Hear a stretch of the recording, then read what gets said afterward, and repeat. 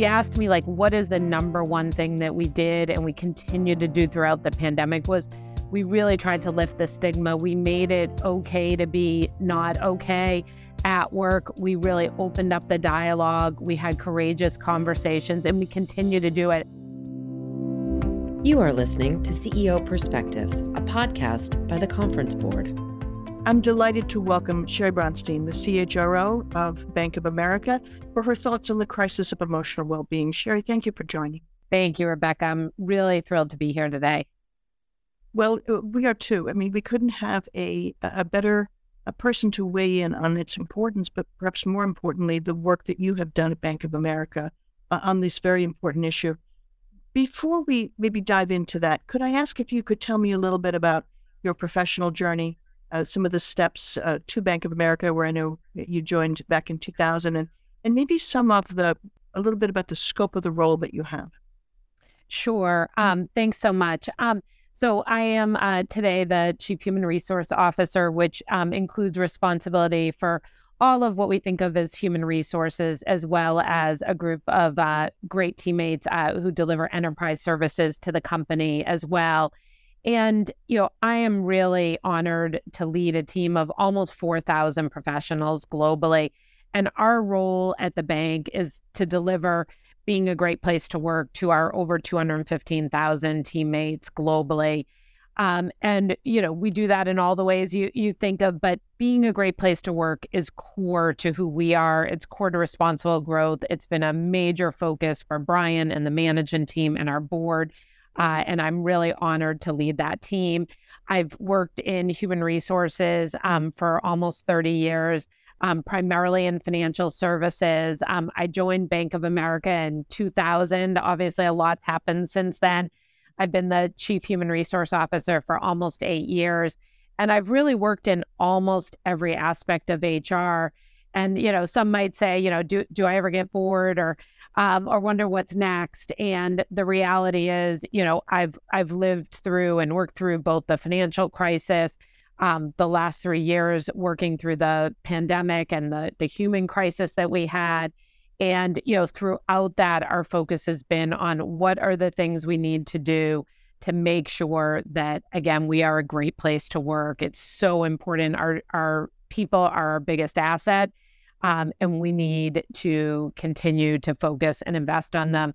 And really, one of the things I spend the most time on now is the topic we're going to talk about today, which is emotional wellness. Well, thank you for that, Sheri. I think, as you alluded to, these last 3 years have really, I think, been in some ways among the finest hour for the HR profession. And watching people step up and into protecting their employees, becoming, in essence, a chief medical officer. But it has taken a toll. And, you see that in our profession. And that's something where I think the level of stress and the amount of responsibility that I think folks in HR felt were on their shoulders has been extraordinary to watch. It's also given us, I think, an opportunity to prioritize and emphasize wellness and mental health. I wonder if in these last few years, how that has shaped or altered some of the thinking about the way you wanted to lead that team in responding to the needs of the Bank of America employees. One of the things when I look back and I think about, what's happened over the last 3 years, but even we started to see this in, the years before the pandemic, we had really started to focus in, I would say, in 2017 and 2018 around mental health and emotional wellness as a core part of our wellness and thinking about the health of our workforce. And it really came from us starting to see some of the cracks that we hear about, and we have heard about, in society. We were seeing, our medical care costs going up. We're self-insured. So, we could see this category becoming a bigger piece. We were seeing, we do an annual health survey. We were seeing more signs of people saying, I'm stressed or I'm not coping. And day to day, when you were out talking to the HR team or managers, you were hearing more and more of this. And probably the place that we saw and continue to see is, in our entry-level programs, we're huge employer of, entry-level talent coming from campuses around the world. And we really would see it during our summer intern programs. And so we really started, I'd say, on this journey back in 2017 and 18 with, Brian and I and the management team declaring that this was going to be a priority. And we were really getting going on the work, in a couple different aspects. You mentioned being a chief medical officer. Again, this isn't my background. So, we started leaning on experts. We reached out to, whether it was, NAMI or One Mind at work. We worked with Arianna Huffington at Thrive. We leaned on experts and partners to sort of help us start to think about our programs.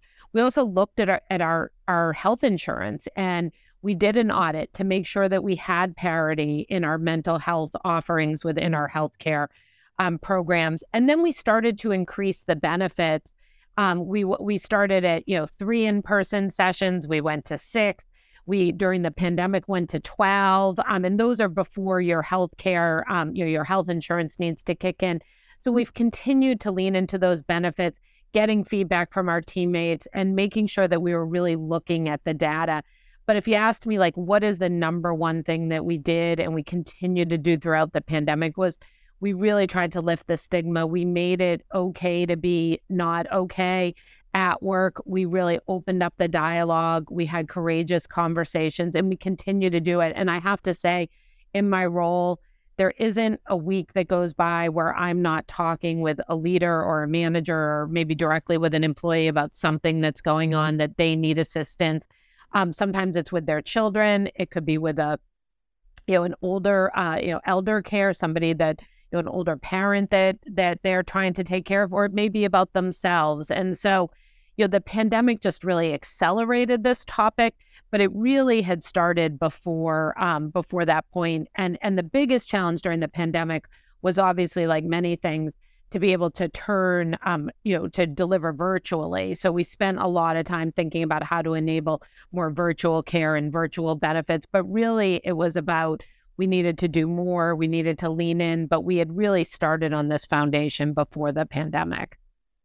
Yeah, sure. I think your point about the fissures in healthcare systems or in society, I think we're on the scene before the advent of COVID. Nevertheless, this confluence of challenges these last few years has made for, I think, a very challenging time, because it's not as though you're addressing a challenge and then you move on to the next one, and that's a discrete unit. And then, you talked a little bit about reducing the stigma, which I'd agree is one of the big stumbling blocks for people to feel comfortable to either raise this issue with your manager or to seek whatever resources a company might have. Can you speak a little bit more about what leaders, what organizations can do, what you've done at Bank of America to help reduce that stigma, so that more people feel that they can reach out for help, or that they can, tap into resources? Sure. Thanks. So I think a couple things. One is you have to have alignment amongst your management team that, this is an issue and something that you're going to address as the most senior leadership. And that is something we spent a lot of time on, as I mentioned before, back in 2017 and 2018. And, we went around in supporting what we call courageous conversations. We brought in experts for many of those. And we would just host sessions where we would talk, and we would talk with an expert, but we would also tell stories and make it okay for people, again, to speak about what their challenges are and what may be going on in their lives. And we also use those as opportunities to make sure we reinforced all the resources that were available. So that's one of the ways we've done it, starting at the top. The second thing is we went through a process. We have about 20,000 managers in the bank, and we train those managers. We work with a company called Thrive, and we started with our leaders and managers in these sessions, and we talked to them about themselves first, what they were going through, the stress they might be feeling, and making sure they understood, and then how to engage their employees as we went to roll out this training across the company. And we were really clear with leaders and managers. You mentioned this before. You don't want to put such a big burden on the shoulders of leaders and managers that they feel like they need to be experts in this area.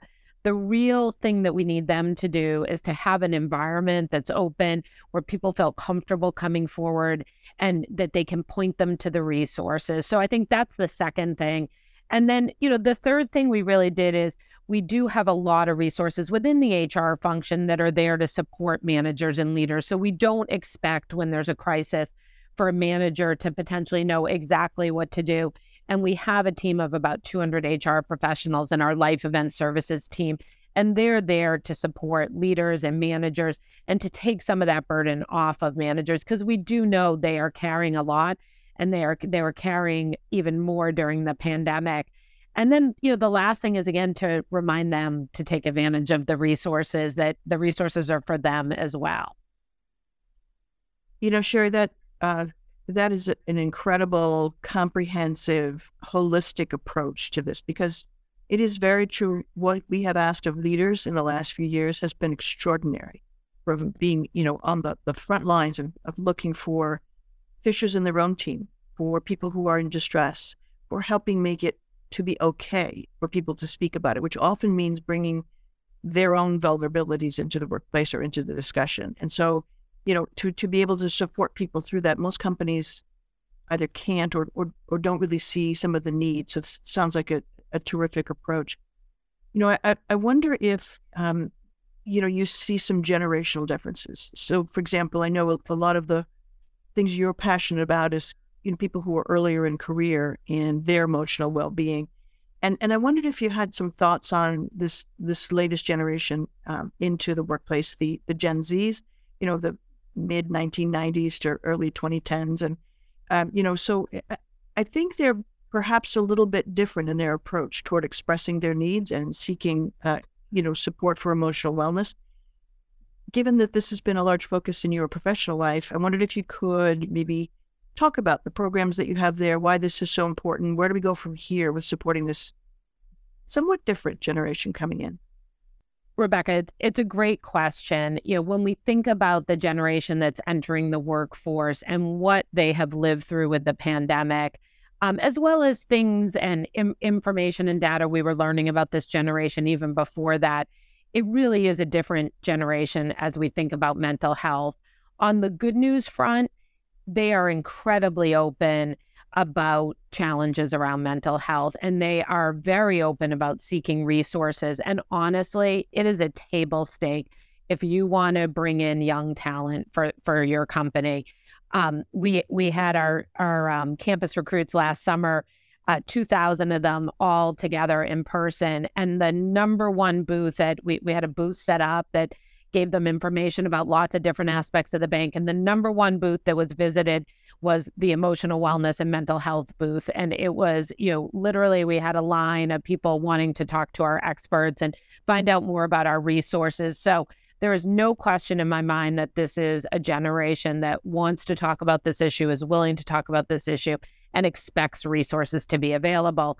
The challenge as an employer or a college or university is that the need is really insatiable. There's a massive demand for resources, and this generation has come to expect that those resources will be available for them. So we really have had to spend a lot of time thinking about, what is it that might be different? How do we make sure we serve this population, and not just them, but also all their parents that are our employees as well, because a lot of the demand also comes from our employees who are parents, and how we work with our parent and caregiver network to make sure they know what resources are available. And so, the numbers are staggering. We had the Surgeon General come and speak with us, and, 40, 50, 60% of young adults will say that they have mental health challenges that they are trying to address. So it's really something that we've spent a lot of time thinking about. Part of what we've done is made sure we have more on-site resources, especially in our locations where we have a lot of young people. So we have about 30 locations around the U.S. where we have on-site counselors. We double up on that during the summer when we have another 2,000 summer interns in our offices. And we see these counselors being used every day. And we think that's terrific. We want them to be used. We also spend time in our onboarding talking about mental health and making sure, again, as young people are joining our company, that they know how to take advantage of those resources. And then going back to what we talked about a little bit before, continuing to train managers. Often they're young managers that are managing our new teammates. So we really need to spend time with them, making sure, again, that they've got the resources they need, the training they need, and that they feel prepared for onboarding all of our young talent. But it's really just such a critical point. We've also done something really creative. One of our board members, Clayton Rose, is the president of Bowdoin College, and he and I started talking about some of the challenges. And we've created a group of people. We call it the Mental Health Forum, and it's high school principals, college presidents, and then CHROs and our teammates that work on this topic. And we've gotten together about 5 times over the course of the last 4 or 5 years to talk about some of the challenges. And one of the things we've really learned is that those transition points from high school to college and then college to the workplace are really important. And so a lot of the things that I just mentioned that we've done with this particular generation have really come out of those discussions and things we've learned as we learn from our college presidents and their staffs, as well as high school principals, of sort of what the talent base that's going to be joining us and how we think about supporting them. But big topic, and something we continue to think about, and we're always looking for new ideas of how we can make things even better for our younger teammates. Well, Sherry, I'm so glad to hear you talk about this initiative, to understand, from high school principals or others who are looking at people of this generation as they move to the tail end of it. And if we think about how difficult it was for a lot of these new entrants into the workforce who were shut down through much of their college years, I'm sort of concerned, and I imagine you are too, about those who were shut down when they were in junior, and how they will need to sort of prepare to close many of those gaps to be ready for a fulfilling work career, and the ability to kind of see what the challenges are as they are coming through the system. I would think positions Bank of America to really be able to even increase or to augment what you're already doing. It's an extraordinary story of what Bank of America has chosen to do in terms of supporting mental health. Most companies that we hear about or know about, they have many things and they offer many things, but when we do the research about what people found helpful, they are not those kinds of things that you're talking about. They are talking about wanting to have those because they are not finding many of the traditional offerings to be of help. For example, some of the EAP programs. I think the ability to talk to another human in some of these counseling centers that you're talking about is just extraordinary commitment. Yeah. Rebecca, one thing we're trying now, which again, we asked some of our entry level teammates for feedback on this, is we have a new building across the street here in New York, and we've taken about half a floor for a wellness space, and that's where our counselors will be. We'll have nurses there, but we also just have some quiet space because one of the things, again, we're learning, especially because we do have most of our teammates back at work most of the time, that, people need a quiet space. And so no phones, no meetings there. It's just a space to come. And we literally just opened it last week. And so, we're going to look at how it's used. We're going to have some meditation and yoga and other things there because, again, that's what we're hearing people want. They need a break in their day. They need a place to go. And so, there's lots of different needs, and we're trying to meet different needs and meet people where they are based on those needs. And, we'll learn from that. Some things will work better than others, but our on-site counselors have really been a tremendous investment and something we get really, really strong feedback on. No, that's an extraordinary story, Sherry. I wondered if maybe we could take the last of our time together for your thoughts on ways in which other companies, other CHROs could begin to think about building out or addressing, and I recognize every company's different, every culture's different, not everything works the same way everywhere, but what suggestions, what recommendations would you have for people who are looking to build out support systems for managing emotional well-being? Yeah. So companies are of all different sizes and have all different resources, but I would say this is an area that you really do need an expert on your team. I'm very blessed to have someone who just focuses on emotional wellness. And, she has been tremendous in thinking about working with partners and thinking about what we do first, second, third, fourth, as we started, our journey. And so that is something I think that is really important, because this is not something that you can sort of do in your spare time. It really does require a lot of expertise. And again, to have those partnerships with outside experts in this area. So I would say that's one.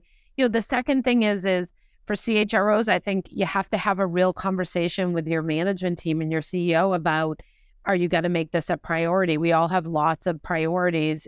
I would argue this is one that we don't have a choice but to address. Again, if we want to have a healthy and productive workforce, but, every company is different. And I think you have to start there with, are we willing to bring this to the top of the priority list? And are we willing to talk about it? And I think, those two things, are really table stakes to get started.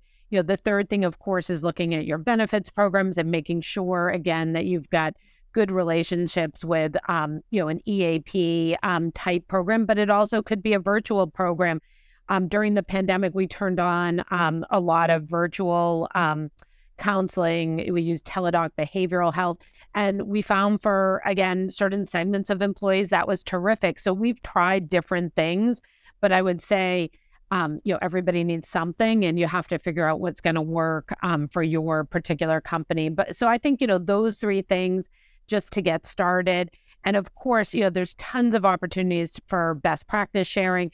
Hopefully I've shared a little bit today for people, but, in lots of different HR forums, just like, the conference board, there's huge opportunities to learn from others. This is an area that, we don't look at it as, a competitive advantage or there's anything secret. We're happy to talk about all the things we're doing because, what's good for our teammates are going to be good for the broader world and vice versa. Well, Sherry, it's been such a pleasure to chat about this, and it is an extraordinary commitment that you and the team have made at Bank of America. Thank you for sharing. I can only imagine the people who are taking furious notes, and so you can brace yourself for the onslaught of incoming requests to share. So thank you again for joining us, and just a distinct pleasure, Sherry. Thank you. I really appreciate it. It was great to be here today. Thank you. You have been listening to CEO Perspectives, a podcast by the Conference Board.